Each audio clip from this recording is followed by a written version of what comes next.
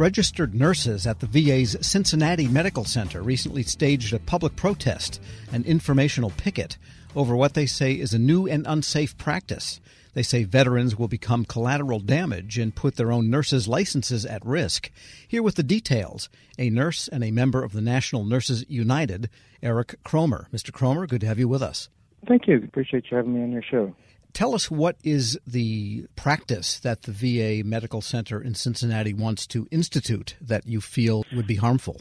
Well, the practice that you're speaking of and that we had the informational picket about was changing the way that medications are administered by the staff. So the sickest patients go to the ICU because they need the most critical oversight, the most constant assessments, things of that nature. And therefore, the medications that are given in those ICU required special level training. They required a lot of oversight and a lot of special, labs and things that have to be looked at. Those medications and those patients should only be in ICU. The Cincinnati VA wants to change the policy where certain medications that pertain to, as I just mentioned, would be on a med-surg floor with a nurse that's got 5 patients and may be off the floor for a certain amount of time. And it's just an unsafe practice. And that was what that informational picket was about, along with so many other issues that are everything's so heavy-handed here.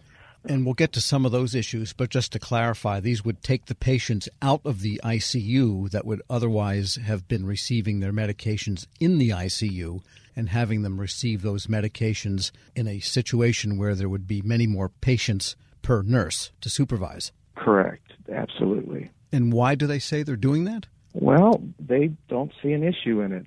We actually sat down initially with them, myself and one of the other union members here, and we voiced concern along with the pharmacist and the doctors who've told us privately, the pharmacist publicly, that those medications do not belong on a med-surg floor. Why they're doing it, we don't know. We've pointed out that it's unsafe, that it takes more oversight. It seems like they just hear that it takes more nurses and that we're just looking to have more staff, but we're trying to fight for the veterans so they get the highest and best quality care. And they trust us. The veterans trust us with their care, and we want to be good stewards of that trust. And it's a violation of their own policy. Their own national policy is what is so puzzling about this. You can actually look in their database, but here in Cincinnati, they believe that they can just do it their own way. And you said there's some other issues between the management of that center and the registered nurses that's underlying all this also. Oh, absolutely, yeah. Back in May, we had a very peaceful meeting. There was a group of us, about 12 of us, that went to the director's office or conference room, knocked on the door. We were invited in by her, and we were asking about a flexible schedule that we had been promised well over a year ago. We had about a 10-minute meeting. We felt it was productive. All the nurses went back to work after that. 2 days after that, we all got subpoenas from the federal police that we were being investigated. Not only being investigated, but we were read our Miranda rights. The police, that we went ahead and cooperated with the federal police.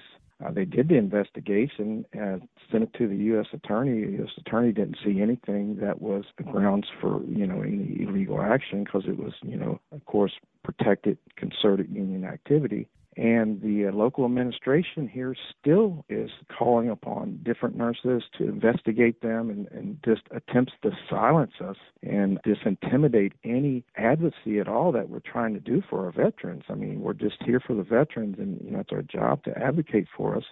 And they get the best care here, the veterans do. And it's like we want the same thing. We should want the same things, but it just doesn't seem like the management here at Cincinnati VA wants that. We're speaking with Eric Cromer. He's a registered nurse at the Cincinnati VA Medical Center and a representative to the National Nurses United. And when you went to the office, did you come with noises and placards or something, or was it a scheduled meeting? It was we call it an action, which is called a march on the boss, and it's just a way to get the attention of the boss, which in this case was a director, Jane Johnson. She was there with her co-director, Chris Schreigard. We just wanted to make them aware that our nurses were very concerned because, they had been promised this flexible schedule for well over a year, And it had been put off, and it just had gotten to the point where it was apparent that they were just not going to do it. And so when you do something of this nature, you just do it so they can see that this is what's causing your nurses to be upset. We want to attract the best nurses, and we want to keep the best nurses, because registered nursing, there is a shortage around in this country. So we do need to do everything we can to keep the highest and best talent that these veterans deserve. And with respect to that flexible schedule, what would change in your work life relative to how it is now? It would make it better. In the private sector, most nurses, they prefer 12-hour shifts. They do what's called a compressed schedule, so they work 72 hours. In the federal sector, they do 80 hours. Now, they're about half the VAs across the country, they already do this, and it works out great. The actual productivity goes up, the absenteeism goes down, the overtime goes down. It basically lets the nurse have the same schedule as in the private sector, where they work 72 hours and they get paid for 80. So it's a great retention tool. We've had many people that stayed just because they were promised this a year ago. We've had people that were promised this and they took a job here and they haven't been given it yet. So that extra day would mean a lot to so many. I mean, with child care and with job, burnout retention. And it helps you care for the veteran better, because a happy nurse is going to provide better quality care as well. And that's 72 hours in a 2-week federal pay period, in other words. Well, I guess to the uninitiated, it sounds like if you have 80 hours of pay, why should you work 72 hours? How does that work in the private sector? Yeah, in the private sectors, there's all sorts of different scenarios. I mean, I know they have a weekend option where some nurses will only work weekends and they'll get paid for the same amount of hours because the weekends are undesirable. So, I mean, there's all sorts of flexible options in the private sector that they use to recruit and retrain nurses. This 72 for 80, what we're talking about, was something that was actually passed in Congress to retain RNs, and I think it goes back to like 2012 or something, the actual statute that was passed. But it is one of the tools that the VA is given to retain and keep the nurses. Right, so it's optional for a given center to do the 72 for 80. That's correct. And right now I think we have about over half of the VAs around the country do it, and there's all sorts of studies that come out as far as the benefits of it. And what, created this concern, as far as this meeting, was it was actually promised to the nurses here at the Cincinnati VA via a town hall meeting Chris Reigart gave well over a year ago. So once he said, hey, look, we're looking at getting the 72 for 80 out for you guys, and this was in the midst of, when so many nurses were leaving and they were going to travel agencies and things like that, this was something that was stated in a town hall meeting to try to keep nurses from leaving and to bring new nurses on. So it was promised, and a lot of people got very excited about it, and here we are so many months later and we're still waiting. Right, and getting back to the policy with respect to the patients moving out of the ICU, what is the status of that, and are they moving ahead with it, or is it in limbo at this point? As far as I know, they have not changed their mind on it. I just spoke with my director. She said as far as she knows, she didn't get any information. In the beginning, they were actually doing the right thing, and because, anytime you have a change in work, you're supposed to sit down with the union. And they actually did sit down with us, but when they saw that, the union was not going to be on board with putting our veterans at risk, they decided not to talk to us and use a very cowardly clause called 7422, which basically says that they don't have to negotiate with us because it's outside of the negotiating parameters. Right, so it's a potential at this point, but they haven't actually pulled the trigger on it. Correct. We're hoping that by bringing the concerns to the public and by, letting people know that if they bring their loved ones here, that, they could be at risk, that, maybe they'll rethink it, because, it's something that I would not want to put anyone I love on a floor with not the proper trained RNs and staff to care for someone being on one of these drugs that, regulate your heartbeat, essentially are life-saving temporary medications. Eric Cromer is a nurse at the Cincinnati VA Medical Center and a member of National Nurses United. Thanks so much for joining me. Thank you. I appreciate you taking the time to take this call and to listen to our concerns. We'll post this interview at federalnewsnetwork.com/Federal Drive. Subscribe to the Federal Drive wherever you get your podcasts. Hello, and welcome to the Lessons in Leadership podcast. I'm your host, Shane Canfield, CEO of WEPA. Today I'm thrilled to be joined by Dr. David Wilson, president of Morgan State University. David has had a fascinating career and has garnered a long record of accomplishments from more than 30 years of experience in higher education administration. Came to Morgan State in 2010 from the University of Wisconsin, where he was chancellor of both the University of Wisconsin Colleges and the University of Wisconsin Extension. Before that, he held numerous other administrative posts in academia, including vice president for the University of Outreach, associate provost at Auburn University, and associate provost of Rutgers. And when we were talking earlier, too, you had just mentioned that you had a wonderful nomination at the American Academy of Arts and Sciences. And David, thank you so much for joining me. Shane, it is indeed a pleasure to be invited into this conversation with you. It's not in your in the short bio here, but I also know you served in some capacity in the Obama administration. Yes, I did, as a matter of fact. As I was leaving the University of Wisconsin, where I oversaw the UW colleges, I accepted the presidency at Morgan. And on my way into the presidency at Morgan in 2010, my name was advanced to President Obama to be considered as a member of his board of advisors on historically black colleges and universities. And so I accepted and served there for 8 years during his 2 terms. Amazing. You've had a fascinating career at numerous universities across the U.S. How did you become passionate about the education field, and what are some of the biggest lessons that you've learned?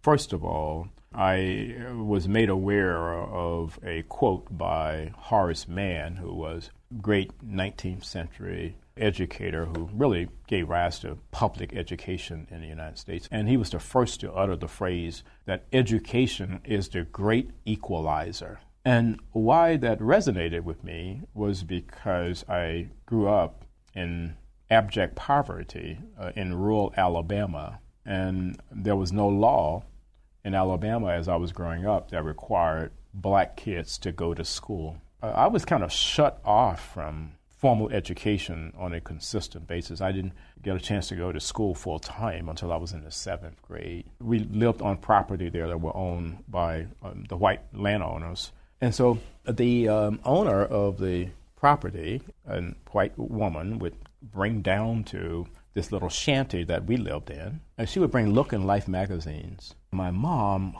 she would make us as children plaster these pages of Look and Life magazines against the wall of this little shanty to keep the cold wind out. I would take a kerosene lamp and go around the walls reading those articles in Look and Life magazines, which is when I first came across the phrase of Horace Mann.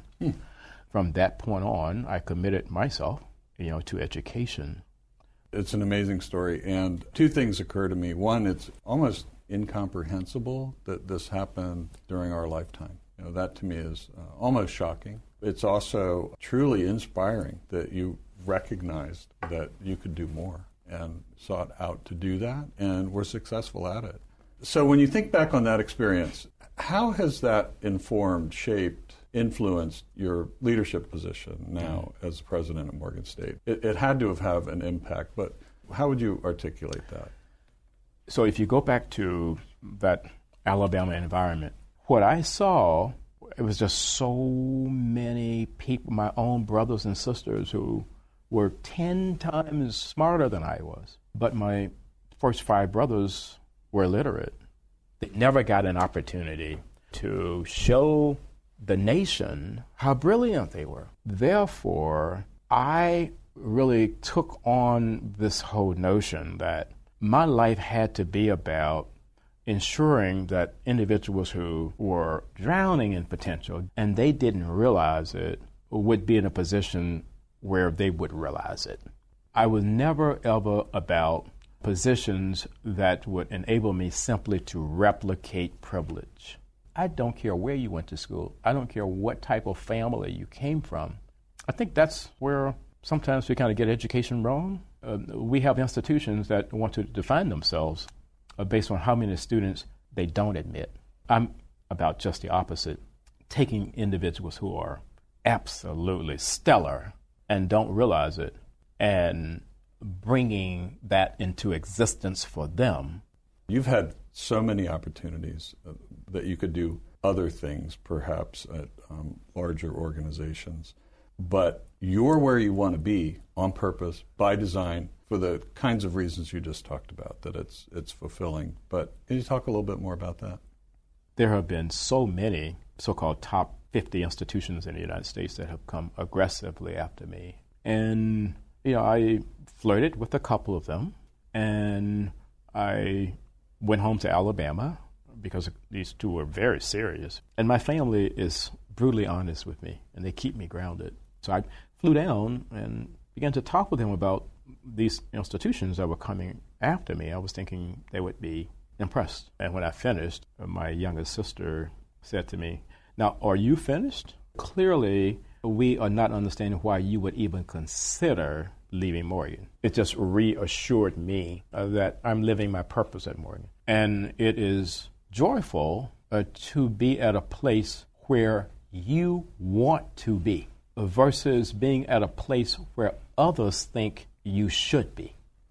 One question that I always have to ask, is there one leader or maybe a couple of leaders that have inspired you, you mentioned Horace Mann, I don't know if that fits in this category, but what might be a couple of leaders that you remember that inspired you, that gave you purpose, helped shape your life? In 1989, when I was selected as a W.K. Kellogg Fellow, we had to be introduced to leadership that was different in a lot of ways than the leadership that we had been exposed to. In February of 1990, Mr. Nelson Mandela was released. And that's where I wanted to go and meet Mr. Mandela. We had no idea that he would grant an audience, and he did. He granted an audience, and Mr. Walter Sisulu did as well. So here I am, having grown up in Alabama. I harbored some anger toward the society there that kept me from realizing my potential, and then kept so many others like me from ever realizing their potential. At the end of a conversation that we had, someone asked Mr. Sisulu, "We're leaving this conversation thinking that you harbor no anger towards a society that locked you away for 27 years. Are we leaving with the correct conclusion?" He said, "I harbored no anger or bitterness toward the society that locked me away for all of those years, because I and others like me knew that what we were doing was the right thing. If you commit yourself to doing the right thing, there should never, ever be any space in your heart for anger or bitterness." And that was transformational for me, and why I respect and admire Mr. Nelson Mandela and Mr. Walter Sisulu today. That is a great story, and it, with all the accomplishments through your life, I'm sure it had a great impact on your ability to go as far as you have, and you're still going. Well, I have a takeaway in terms of leadership lessons I've learned. We would be well served as a nation if I think we created these opportunities for young people at various stages to really, first of all, see the United States. And then we need that same opportunity globally. As a result, when you do that, you understand the history over here, you understand the culture over here, and you got to understand the world beyond an intellectual understanding. You want to think of your maturation in a way where your brain can never, ever, ever be hacked. So that's sort of the way. That I kind of see all of that. That's brilliant. And being born in rural Southwest Kansas, flyover country, as they say, I can tell you that your comments about travel and getting out, not just reading about it, but actually traveling, it really is important. It's absolutely critical for someone's personal development. I happen to think so. Well, Dr. David Wilson, thank you so much. I love every single piece of today, but also your life story. It's really impressive, inspiring, and thank you for sharing it. Shane, today. Thank you very much for inviting me to have this conversation with you again. And I'm Shane Canfield, CEO of WEPA. We'll see you next time on the Lessons in Leadership podcast.